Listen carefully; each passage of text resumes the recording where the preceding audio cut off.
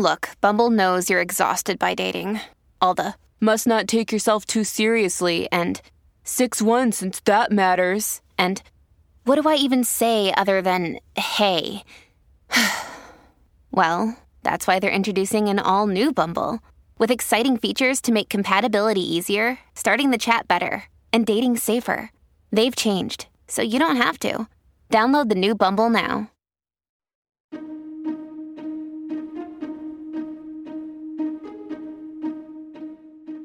Hello and welcome to the How To Academy podcast with me, Vas Christodoulou. This week's episodes both have a psychology theme. The second is a history of brainwashing and thought control with psychoanalyst Daniel Pick. And this episode stars Dr. Tara Porter, a psychologist whose new best-selling book, You Don't Understand Me, is a guide to life for girls and young women. She told us all about it in a live stream event hosted by one of the UK's preeminent psychotherapists, Julia Samuel. So first of all, Tara, do you want to say what led you to write You Don't Understand Me? Hello, yes. What led me to write it? I guess I've worked in eating disorder service, and so as a result, I've ended up seeing lots of girls and young women in therapy. And I guess over the years of doing that work, I began to notice, commonalities. Every girl is different, but, the commonalities, the themes, the narratives, the stories began to be sort of overlapping. And often I would write to, after a therapy session, if I was struggling with something with a young person, I would write them a therapeutic letter. And I try and draw out some of those ideas that we've been struggling with. And I guess some of those therapeutic letters formed the basis of this book. And I was really aware that what I was seeing in my clinical practice, seeing lots and lots of girls, was also reflected in the statistics in the country. That, when we nail down, we all know that there's an increase in mental health problems amongst our young people. But when you really look at the statistics, most of that increase is taken up by an increase amongst teenage girls. It's them who are causing the increase, if you like, the bulk of the increase. And sometimes, when I was in therapy, when I was working with families, sometimes in my personal life, people would say, well, what book would you recommend for me to give my daughter? What would you recommend? And there wasn't anything. And I had lots of books to recommend for parents. And so being someone who's always written and always made sense of the world by writing things down, I started to write this, and here we are. Here it is. And that makes sense in a way that it would come directly from your experience of writing letters to these young girls, and in a way you've written, in a way, a loving letter to all young girls and their parents, so that they can understand themselves and what's happening to them. And why do you think, what has changed in the world for young girls, that they, in particular, teenage girls, that their anxiety, their eating disorders, their self-harming statistics are increasing and increased dramatically since COVID, haven't they? Yeah, really dramatically over COVID. I think there's a number of changes in society, and in my book, I'm really keen to look about how influences in society and communities and families and schools get played out in an individual girl. I don't want a girl to feel she's at fault or at blame for her mental health problems. So I'm kind of curious about those. Because every girl is part of a context, aren't they? I think we in the past, because of theories and kind of CBT, we've very much individualized people's mental health. And I think one of the things, I've interrupted you, but I think one of the things that is really useful for us to acknowledge is that every individual is part of a system, their family system, their school system, their cultural system, their country system, and that will influence their mental health and all of their health. Absolutely. And I think people are aware of that in their day-to-day life. And when you talk to parents about what's wrong with teenagers, why they're struggling so much, why they're suffering so much, what parents say is, oh, the blooming phone. That's the first thing they say. Oh, social media, the phone, the internet. And I guess that is one of the changes that has happened over the generation. And I think it's a really complex and interesting one, because there are things which can be really supportive about having a phone and having social media when young people use it to connect, and when young people use it to enhance their values in some way of kindness or connection, or being interested in some niche interest which perhaps they don't have in their town or village, which they can connect to other people who are interested in that. But often the phone is used for comparison and competition, and that can be very harmful. So I think the phone is one way that we can think about the differences, but I don't think it's the only one. And I think as parents, we're really quite keen to put all the society's ills into the phone and the internet, and not look at other things. What are those other things? Yeah, one of the chapters in my book, as you know, is about education in schools.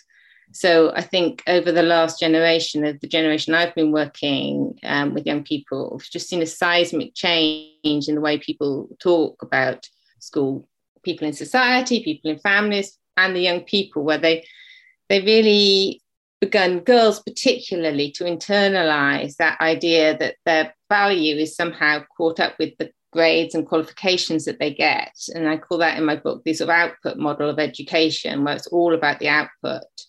And, my personal experience of going to parents' evenings and things like that is that GCSEs people start talking about them years and years in advance. It's not about the process of education, it's all about the output. And I think girls are really sensitive to those sorts of messages. They want to please people, they want to be a good girl. So I think that's another important change. And I think the other change that I talk about in the book, and actually got quite a lot of media interest, was about parenting and the way we parent, and how parenting has become like a verb, which is, and I think as parents we can absorb some of those messages about education and put too much emphasis on what our children are doing rather than being with our children, which isn't protective for mental health, I don't think. So I think those are some of the changes. I mean, there's other changes in relation to sex and love and relationships as well, but those are the changes that I really notice in my clinical practice. And in some way, as you're talking, I'm kind of aware that girls and women, although life isn't equal, we have more status, we have more opportunities, that we have more freedoms, we have more choices. And in some way, the pressure, performance pressure, the sort of perfectionist pressure also comes from the wanting to be successful women out in the world and not domestic. So in some ways, that is a big psychological shift. So, my mother's generation, I think 80% of women stopped working the minute they got married. My generation, I think it was 50%, and I don't know what the stats are now. Well, 50% of the population is working women. Is 50% of the working population is women. So many of them are parents. So it's also kind of transitional psychological pressures about marriage and institutions and what makes up a good life, isn't it? It is, yes. Seismic changes for our generation. And I think the word in your sentence, which I'm really interested in, one of the words is opportunities, because I think as parents, it's about thinking about how you give young people opportunities without them becoming expectations. People have choices and opportunities, but they feel like empowering gifts in a way rather than deliverables that they have to kind of meet. Exactly. And I think that's a sort of tipping point with children and young people or in parenting, where you're giving them opportunities, oh my goodness, it's become an expectation. And I think, so I'm kind of interested in that. And I think girls internalize, and I think as psychotherapists and psychologists, we've always kind of recognized that girls tend to internalize hurt more, difficulties, struggles, whereas boys can tend to act them out. And although those are generalizations, there's some truth in those. And I guess those changes in society have played through to the individual to become, I mean, the narrative, the common narrative I hear amongst girls and young women is that they don't feel good enough. They don't feel clever enough, fit enough, smart enough. They don't feel they're working hard enough. They don't feel they're a good enough friend, all of those sort of things, that good girl mentality. And that actually is a perfect kind of segue into attachment and parenting. And there is a wonderful psychologist called Donald Winnicott, who you talk about in your book, who I talk about in my book, who talked about the good enough parent and also the good enough child. And you talk about the good enough family life, and that there is no such thing as perfect, and that actually families are messy, chaotic. As you said, they don't look pretty, and they move on a spectrum of functional and dysfunctional depending on what's happening internally and externally. But as long as there is good enough parenting and what you and I understand is secure attachment, that is protective, that does allow them to manage and navigate the kind of brickbats of life. So do you want to describe for parents or people listening what secure attachment might look like and what insecure attachment might look like? Yeah, I mean, I guess in my book, what I really explore that I think is really important in adolescence is that idea of rupture and repair. But so a secure attachment is when a young person feels like somebody loves and cares them and has their back. And as you go through, and as you say, it doesn't have to be perfect. And I reference the still face experiment. And if you haven't seen that, that's a really extraordinary thing to observe. I would recommend that everybody, if you do one thing from this, go and watch that.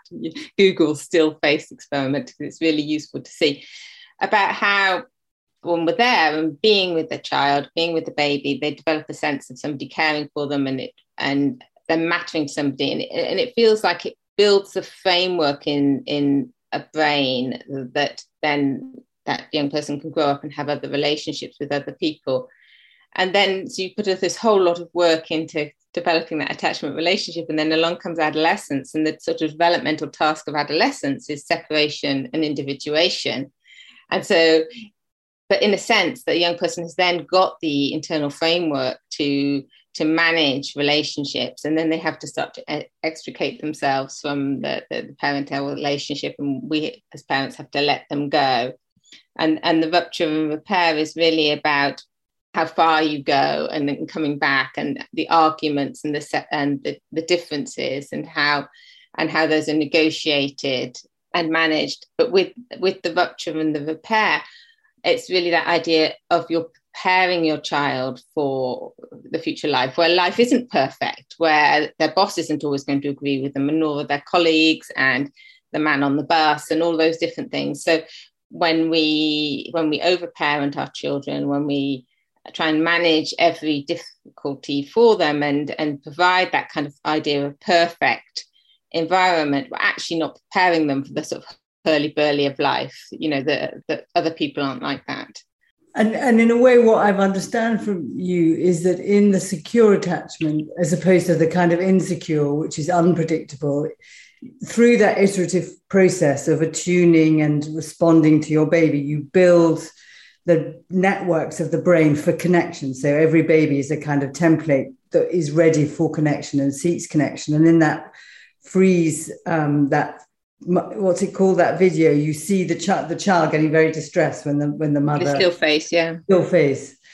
And so, but in some ways, by building that secure, good enough, not 100% consistent, trusting relationship, that the child knows that you will come back, that knows that they will pick you up, and that builds that template so that it's strong enough and robust enough that when they want to kind of push you away and shout, "I hate you," that is in a way an expression of trust. Because if this was a child that had insecure attachment, ambivalent attachment, anxious attachment, they probably wouldn't dare to say, "I hate you," because they're not going to be so sure that their parents are going to shout, "I hate you too." But in the end, you'll have the repair where you hug each other, you talk about what went wrong, you have a pizza and you watch Netflix together, and you kind of like each other more from the intensity of the repair after the intensity of the fight. That's absolutely right, Julia. And that's certainly been my experience with working with children who've, been seriously abused, that it's very difficult for them to to risk arguing or fighting with their parents because they're not sure that their parents are going to make up with them. But of course, that really is a bad framework to be going out into the world and experiencing the rest of humanity. So you're absolutely right that in the struggle, in the rupture, in the repair, if something important happens, builds the resilience. Yeah. I interrupted again, not good for a therapist. So when you're talking about the parenting and kind of wanting to protect your children and doing kind of over-parenting or, I saw a stat that the millennials and all the generations since have been more parented than any generation in history. And as you said, parenting only became a verb in the 70s. I mean, I definitely I wasn't parented. I was kept safe and alive and had good enough parents. But I mean, I think you could safely say it was more benign neglect. Yes, I think that's right.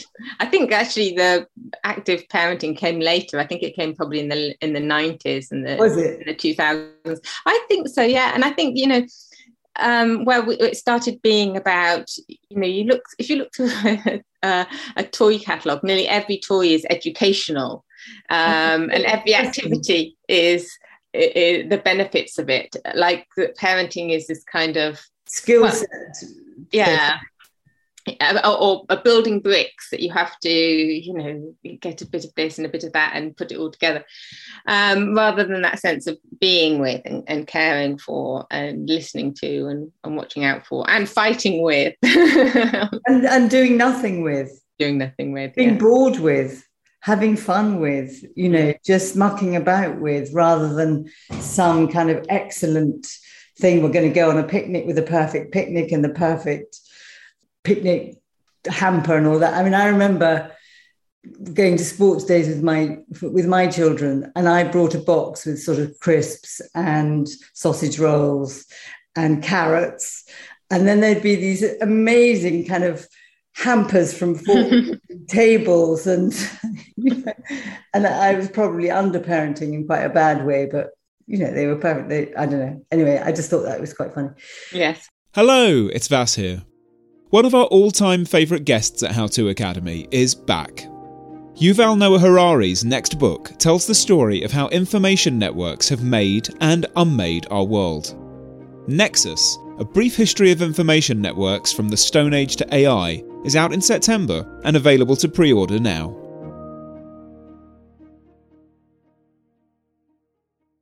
Hey there, I'm Dr. Maya Shankar, and I'm a scientist who studies human behavior.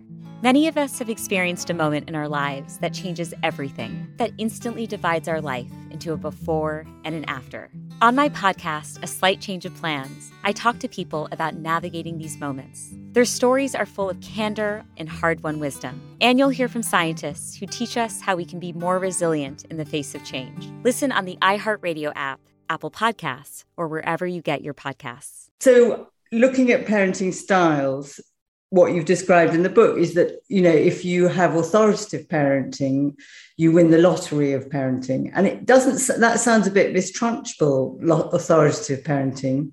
But what is the happy medium between benign neglect and overparenting? Yeah, I guess in my book, I'm trying to explain parents to teenagers. So I'm trying to give, teenagers, here's your user guide to your parents. This is what you need to know about your parents. Yeah. I mean, a lot of parents that I've worked with, or some parents who I've worked with in the past have contacted me and said, oh my goodness, it's discombobulating as a parent, I think, to read it from that angle. But I guess that to go back to your question, I mean, authoritative parent is different from authoritarian parents. So authoritarian parents are cold. Generally, there isn't a lot of warmth in the relationship and there's lots of rules. And authoritative parents, there are rules, but the rules are negotiated and kindly applied. There's a lot of warmth there. There's time for spontaneity and fun. So those are the sort of two dimensions. It's a kind of warm, cold dimension or a kind of lax and firm dimension. And the kind of, when you look at the research, it's kind of warm and firm. So between my hand and my elbow, that's not a very good way of explaining it.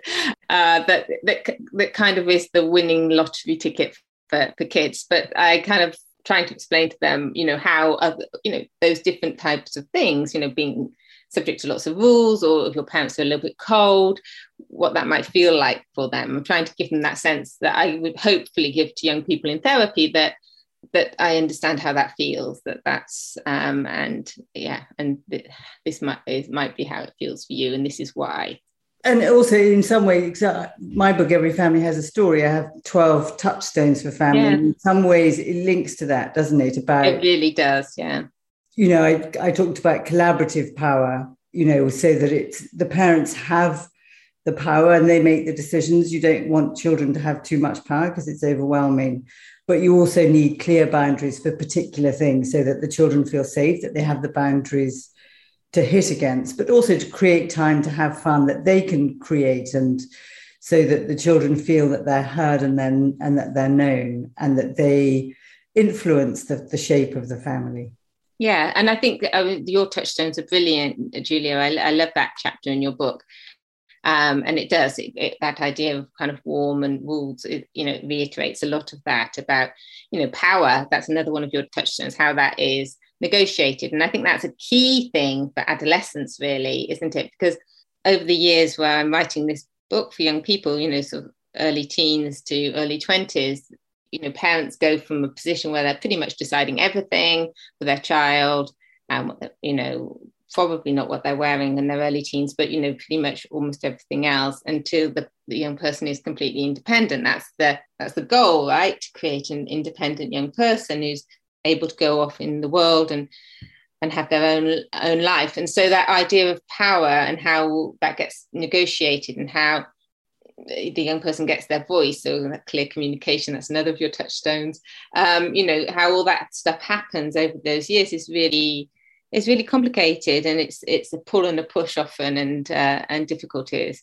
But often the families we see in therapy, I think, is when that negotiation has got a bit stuck, or it's gone the wrong way, or one person in the family isn't keen to let go of their parents, or the parent isn't keen to let go of the child, or all those sorts of things. And in some ways, with your moving your hands like that, I think it's rigidity, isn't it? That one of the difficulties in the process of adaptation with adolescence, for the adolescent and for the parents, is that it's uncomfortable, and that the process of change is uncomfortable. And you can't have fixed rules like this is what it's going to be, but that you have to kind of allow yourself to flex and adapt and try things out and agree together, but have good enough communication that you can sort of say, okay, I let you out, we agreed 10 o'clock last week, but you came back at midnight. So, how you kind of work that out as a family without it being punitive, so that they can, giving them roots and wings, that they can learn to be adults for themselves. And that incredibly, you describe for young girls, that incredibly difficult negotiation of how they kind of feel safe by feeling close enough to their parents, but also go out of their comfort zone to experiment what it's like to be an adult. And that is such a painful, kind of chaotic, unknown business for both the parents and the young girls. I think in my book, I talk about it as a pendulum, and the pendulum of adolescence, that they swing away from the parents. I don't realise I use my hands so much. They swing away from parents, and then they get a little bit scared and they swing back towards their parents. And that can be very confusing for a parent, that 1 minute they're stomping off and saying they want to... slamming the door, I hate you. And then they swing back when, something happens outside of the house or with one of their friends. They feel a bit scared. They're not quite sure. They're not sure about their future. And then they swing back and they want to spend more time with you. And that kind of process goes on again and again and again, doesn't it, through the teenage years? But also, what's appropriate at 14 isn't appropriate at 16, isn't appropriate at 18, isn't appropriate at 20. So you constantly have to be renegotiating those rules. Yeah. And change is a collective business. Everybody has to change in the family, don't they? The other siblings change as their teenage siblings have more freedom, and that it changes the dynamic amongst the siblings, probably with the grandparents. I mean, it's a real kind of old turbulent time, and turbulent time emotionally. And that's kind of probably my biggest question with you is, given that mental health disorders are spiking for teenage girls, can you talk about emotionally what's happening hormonally? How can they be an active agent in their mental health? How can they protect their mental health? And what are the types of things that you see, this is about 5 questions, you see going wrong that it would be useful for our listeners and viewers to kind of understand, so that they then have some ideas of what they can intervene? Because what I know is all difficulties is the earlier the intervention, the better the outcome. Phew, where to start? That's a whole book of stuff. I don't know. Well, that is your book. That is my whole book, isn't it? I guess what I want to think about really in answer to that question is the idea we were talking about earlier, is that a lot of girls, and of course, you know, everyone listening to this who has a teenage girl will have different stuff going on. And of course, this isn't going to be the perfect answer for all of them, because they'll all have different struggles, you know. But there is a sort of, one of the very strong narratives coming through at the moment is not feeling good enough. And I guess from that perspective, it's about how we help young people understand the pressure that they're under and have a healthy relationship to it, and not to internalize too much of that narrative that there is sort of one path in life that you have to take, and find their individual path. I feel some more hand movements coming on in my book. I talk about how the sort of education system is channeling girls into this idea of academic qualifications, and actually what I think education would be like is a broadening. And I think that's a really important thing for parents to think about, how they support their girl feeling good enough. And I don't think this is about giving them sort of fake opportunities to fail, which I think has become quite a popular thing in some school settings now. Well, they're so used to getting all these A's and stuff that we have to give them some opportunities to fail. But I think it's having opportunities not to compete, and not to, when, you know, so much of their social life is on social media, and that is often a huge sort of comparative and competitive environment with likes and Instagram and posts and all this sort of thing. And the education system is set up to sort of compete, and the race to the most qualifications. I think it's really important in a home setting not to do that. I guess another thing that occurs to me when you were asking your question was about the term we use in psychology a lot is emotional regulation, and trying to find a balance in emotional regulation. That I worry about girls when they're not expressing their feelings at all, and it's all going into a kind of, sometimes it can all go into this idea about being perfect, and everything, all their difficulties go into making the perfect life, to try and make life predictable. Curated life. A curated life.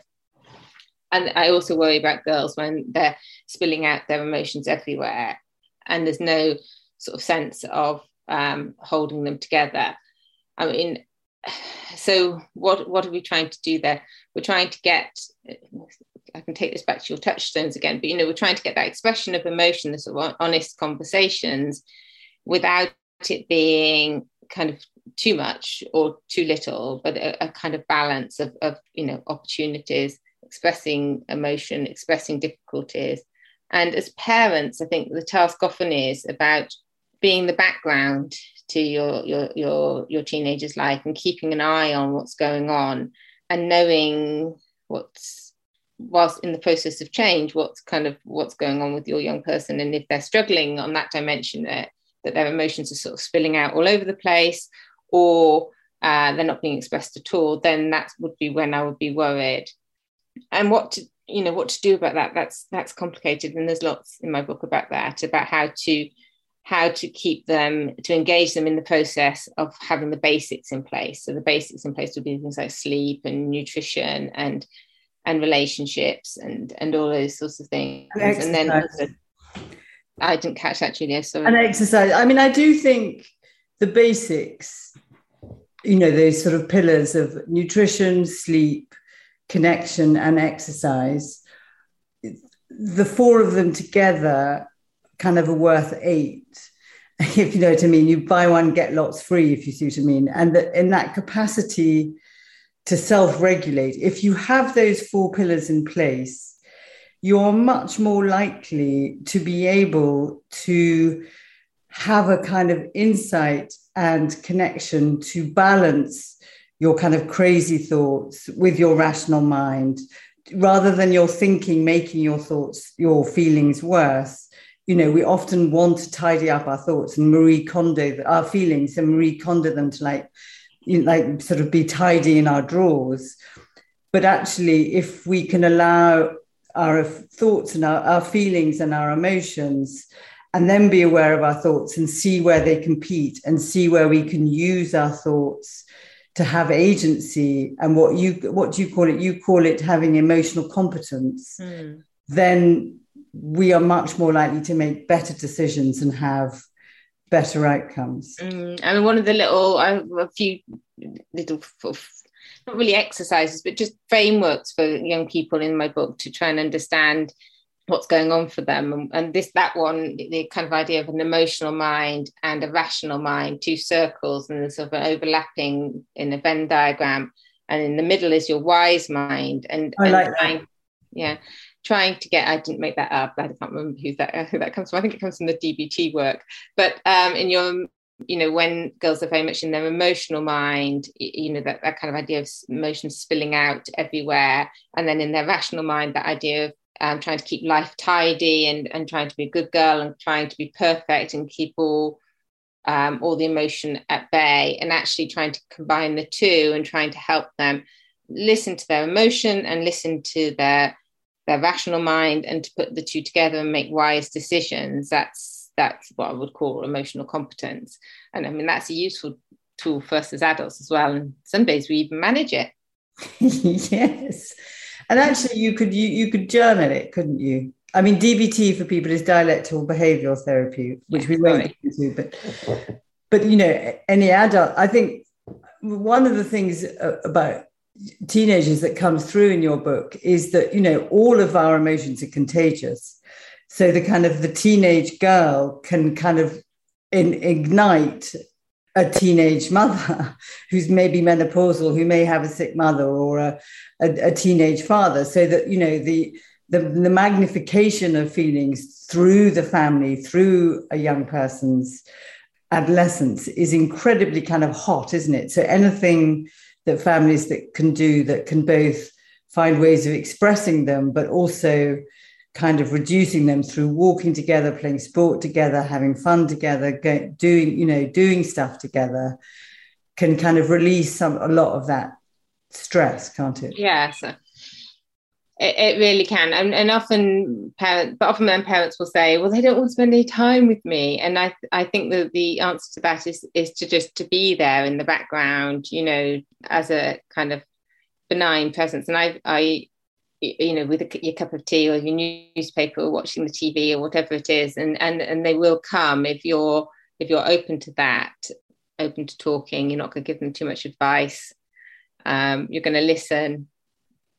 And it's complicated. I mean, as parents, we've invested so much in our with babies. Is you're sleep deprived, exhausted, you didn't work, and then hopefully, if that's your choice, you go back to work and you kind of have phases which are very happy and easy, but they have kind of sucked you dry, if you like, money, time, energy, worry, and then they don't want to speak to you. It's like, what? I know. And you kind of know it's coming, but it feels like that is not the deal.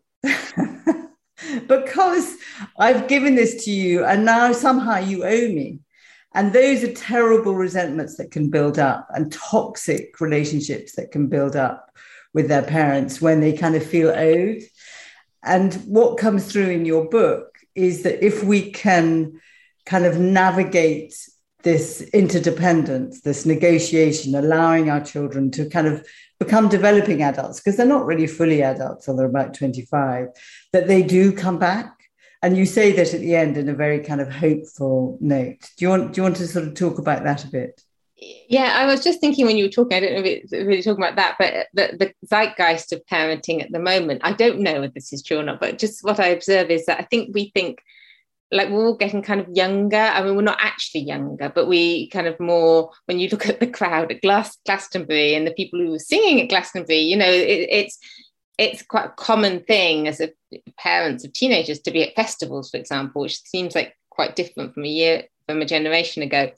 And so I think this generation of parents, if I'm reading The Temperature correctly, and I might not, feel like, hey, look, we're cool. We still listen to cool music. We're at Glastonbury. Why aren't you talking to us? Why aren't you talking? Don't you realise how cool I am?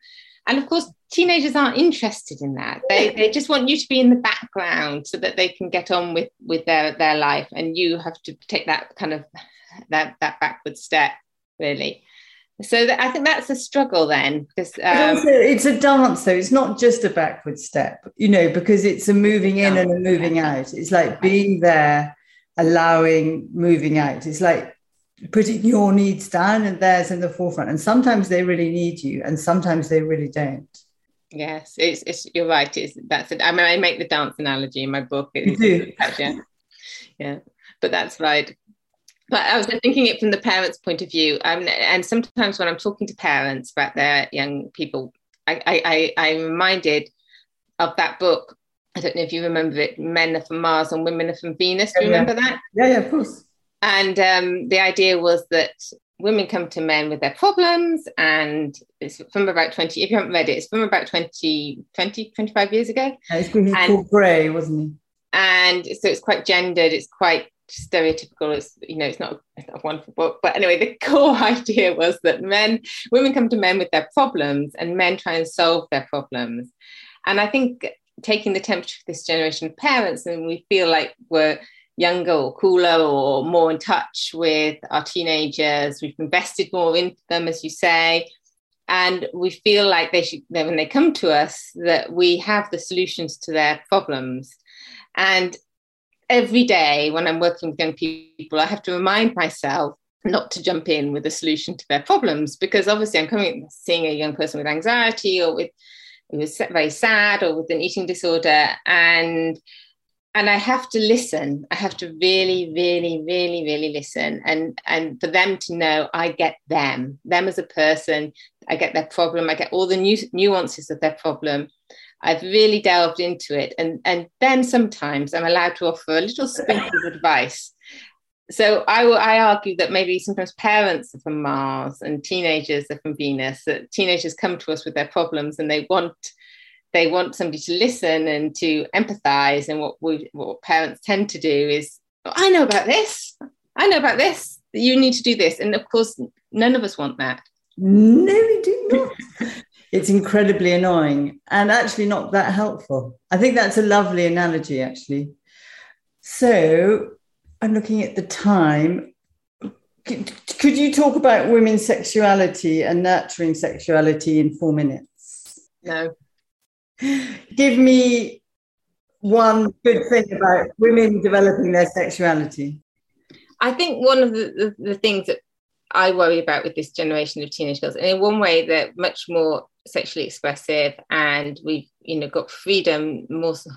Roe versus Wade takes the Americans back, I accept, but there's so much positive stuff going on in the expression and the allowance of women's sexuality over the last, well, I suppose since the pill came, it's been a kind of growing phenomenon. But now we also have this awful thing of internet porn, and that has so influenced women's and men's sexual relationships, and so we've got this positive thing going on, and then we've got this very draining and difficult thing. And I think that is really the struggle in relationships and in love and sex for the young women, as I see it. And I think and for lots of young men who I see who struggle with addiction. Not even addiction, I think there are men who struggle with porn addiction, but having learned about something that's beautiful and wonderful and about intimacy and fun and lots of other things, but having learned about it in just a way which doesn't show that and just gives them a completely different roadmap for expressing that. It's like that they've learned to drive by watching Top Gear, and they're expecting to drive a car across Africa with an armchair on its roof or something like that. That's so clever, yeah. So it's completely wrong. Distorted and... Yeah, and I think that's damaged young men in their expectations of what young women's bodies are like and what they should do in sex, and how, and really messed up issues like consent, about pleasure. And not about performance, right? Which and all of porn is. I mean, in my book, I say to try and avoid watching porn. I mean, that sounds very judgmental, but I think it does put women into a performative stance that they should do this, or they should do that. And I don't think that's a brilliant way to learn about sex. No. Was that in 4 minutes? Did I manage it? Absolutely perfect. Okay. And really interesting, and a brilliant analogy, actually. Thank you very much. So now we're going to audience questions. And Sandra asks, it seems like the NHS is crumbling when it comes to mental health provision. Is this true? And if you were in charge, what are the first things you'd address? Oh gosh, that's such a difficult question. I could stand on Hyde Park on a soapbox and talk about that for about 4 hours and be really angry and cry. I don't know what to say. It does really upset you. It really upsets me. It's really terribly, terribly sad that there's so much need and there isn't any provision. And the pressure, I mean, obviously I care tremendously about young women, and I fear, and this is a terrible thing to say, that CAMS, Child and Adolescent Mental Health Services, could go the way of NHS dentistry. So to work in CAMS, to work at the pace, at the level of risk, with the numbers coming at you, not really being able to give them the time and attention and meet their needs. And the reflective space that you need as a therapist, the multidisciplinary work, and also just the firefighting. You know, when there's such a need and there's only a tiny, tiny amount of supply, you just spend all your time trying to work out where you should put that need. Which is the greatest need, which is the suicide risk, which is the... Absolutely. And what I would do about it is I would think about why we are struggling. The answer is that at the moment, the answer is more CAMS and more trained staff. But of course, the real answer is we don't want young people to be suffering like this. What countries in the world have a better model for mental health? Which children are suffering the most? What can we learn about? I mean, I've made some suggestions this evening, but am I right? Something has to change, though, is what you're saying. This model of life isn't working. The education system and health systems in this country work separately. And so the education system, they put in these dictates on education and on kids' grades and on the grade inflation, where we now have gone from an A to an A star to an 8 and a 9, and all this pressure that kids are under, without realising that, on the other hand, that the health service, you know, what impact that has on children's mental health.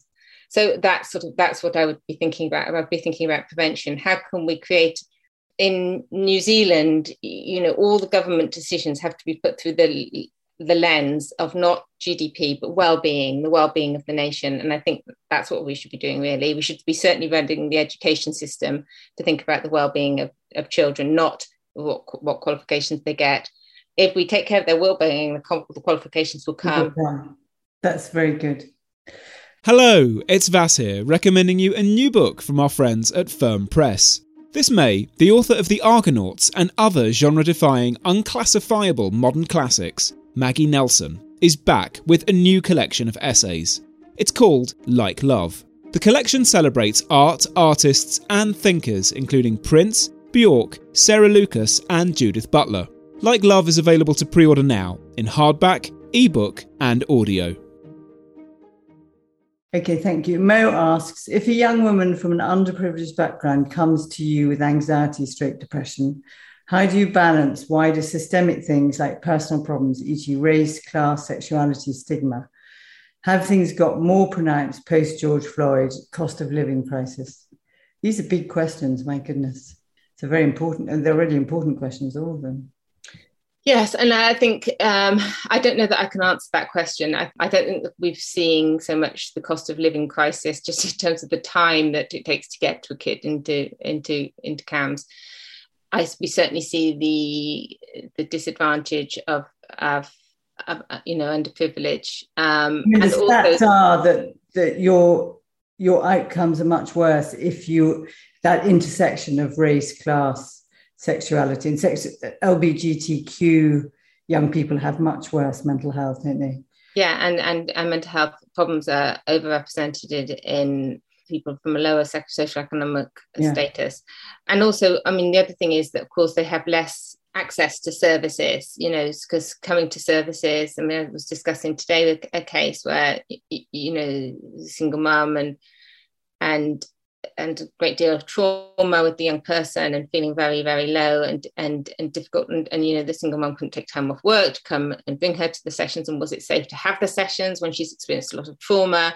If we're doing trauma work with somebody, you can't really put a young person on a train to go back home on their own. So all of that intersects, which is why we need to be thinking about how we prevent young people feeling. Yeah. And of course, we're never going to prevent. I mean, difficult feelings are part of life, in your work on grief, Julia, difficult feelings come without help, but there are lots of things we could be doing to make, a more equitable society, but also a society where children aren't under so much pressure. Yeah. And then Ian and Charles have both asked how much, so they really like the content, how much of this applies equally to boys? Oh, quite a lot, actually. Yeah, that's interesting. So. Yeah, I mean, I started with the FENS chapter, and the FENS chapter, girls' FENS, are quite, on average, they're quite different from boys' relationships. Girls' FENS can be quite toxic. I'm sure anyone who's got a primary or secondary school kid would agree with that girl. The ins and outs, the complexities of that. And obviously then some of the chapters about love and sex and relationship, that one again.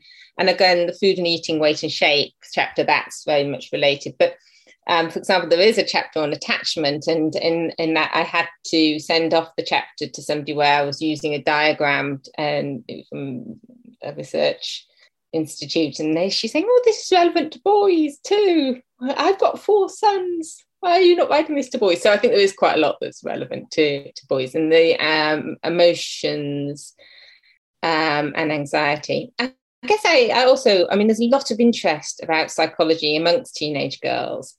It's the most popular A-level subject, I think, for girls, not for boys. Very popular degree level. And so I was also writing to them, to young people who are interested in their own psychology. I don't know whether boys would be so interested in reading that. I'm not sure. And F says, do you think these things, the things that we've talked about, can help beyond adolescents and families? I'm just going to say a short yes. I think they can, yeah. Actually, the FENS chapter is very popular amongst every woman who reads, hi, this is just like my friendships. This goes on.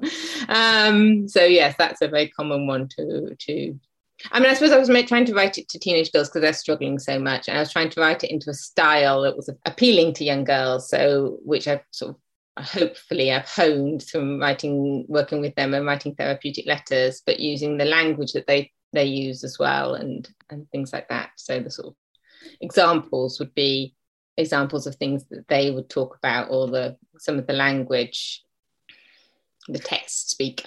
Brilliant. And Annette Q says, how do you recommend a parent-child rebuild trust after, say, a self-harm attempt? Parents are often super anxious, and this can just add to the child's animosity / reluctance to want to engage with their parent. Gosh, that's very complicated and an important question. I think this goes back to warmth and boundaries, doesn't it? And the sort of rules, as I said to them earlier, but it's really about boundaries, isn't it? And it's about how we love someone when not liking their behaviour.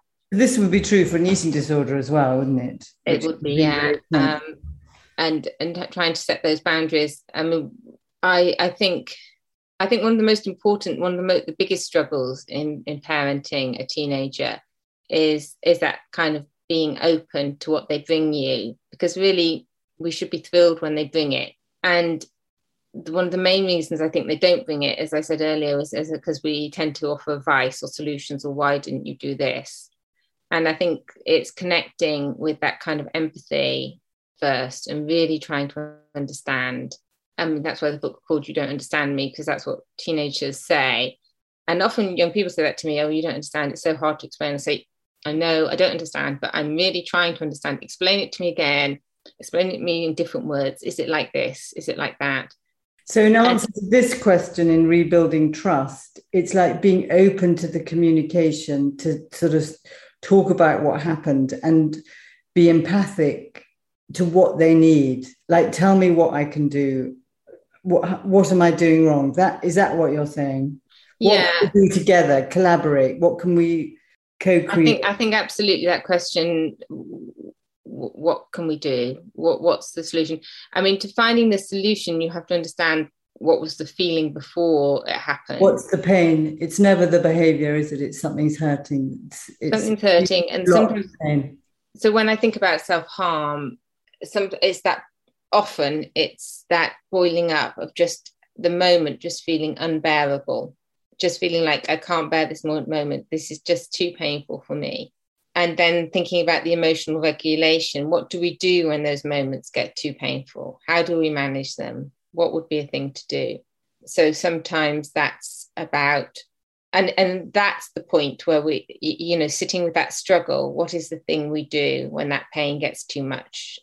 That's the point where we sometimes want to say, well, just call me, just phone me, or just come downstairs, or something like that. We want to offer a sort of a neat solution to it. And that may end up being the solution, but we have to go through a process of them getting that we understand that feeling and thinking through all the possible ideas about what that might look like.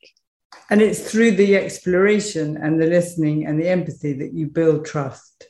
Because that was the main question, how do you rebuild trust? And the trust, as you're describing it, is being built by wanting to understand, by caring without controlling, and by giving them a voice that is fully heard.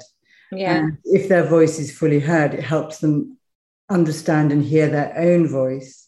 And then that can begin to help them make sense for themselves of what is the conflicts of what's going on in them and what is the source of the pain. I mean, I in the question, I guess the trust, which trust? Your trust as a parent or the young person's trust, or both? It must be both. It must be both. And Can we do one more? Mm-hmm. It's a complicated question. I'm sorry I can't answer it perfectly. No, you're not. To the parent. You sound like a teenage girl wanting to do it perfectly. There is no perfect answer to any questions.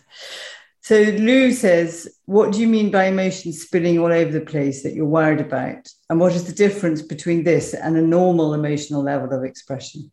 That's a good question. I mean, teenagers are very emotional. I mean, they are, we know that the hormones, the brain development, they are very emotional. One example for you to get when I think about emotional spilling. I suppose self-harm can be an idea about emotion spilling all over the place, or getting very drunk, or engaging in risky behaviours. But it will also be, I remember seeing somebody once in therapy, and they came in and they really told me a whole heap of stuff every week.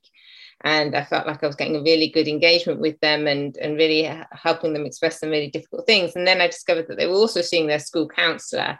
And not only that, they were going to their school counsellor, and they had a little there was a sort of well-being area, or I'm not quite sure how it was set up, but there was some sort of receptionist in this part of the school. And they were also spilling all their emotions to this receptionist and spending quite a lot of time there. And I guess that's an example of when emotions are spilling everywhere. And they need containment, don't they? They need containment, yeah. And because we need to have emotional containment to do our work and to engage in a family meal or to see our friends. We can't be spilling emotions everywhere, but that doesn't mean we shouldn't ever talk about them. And so in some ways, when it's too much is when it feels they're completely out of control, that they don't have breaks, is what you're saying. But when you can, by the environment that you can create, that they have circuit breakers, that they can slow themselves down by taking a breath, by going for a walk, by walking out, making a cup of tea, coming back, doing things that making sure they have enough sleep, that those regulate them. It allows them to have a kind of expression of a big emotion, but also gives them ways to bring down the gears in themselves so that they don't scare themselves by being overwhelmed by their own emotion. So to answer more of your questions and to hear fully what Tara thinks about these things, you should go to her book, which is a wonderful book. Really, really excellent book, and I highly recommend it. Thank you, Julia. And thank you all for joining us. Thank you all for your really interesting and sort of powerful, important questions. And the truth is, those that are listening and those that are reading Tara's books are probably the people that are doing a good enough job, and it's the people that don't, that aren't. So everyone have a lovely evening. Yeah. Lovely being with you all. Lovely seeing you, Tara. Lovely seeing you too, Julia. Thank you very much. Thank you. Everyone take care. Bye. Bye. This episode of the How To Academy podcast starred Tara Porter and was presented by Julia Samuel. It was produced by Luke Naylor-Perrott, and the show is made by Dana Outcolt and myself. I'll be back on Friday to interview Daniel Pick about the history of mind control. See you then, and thanks for listening.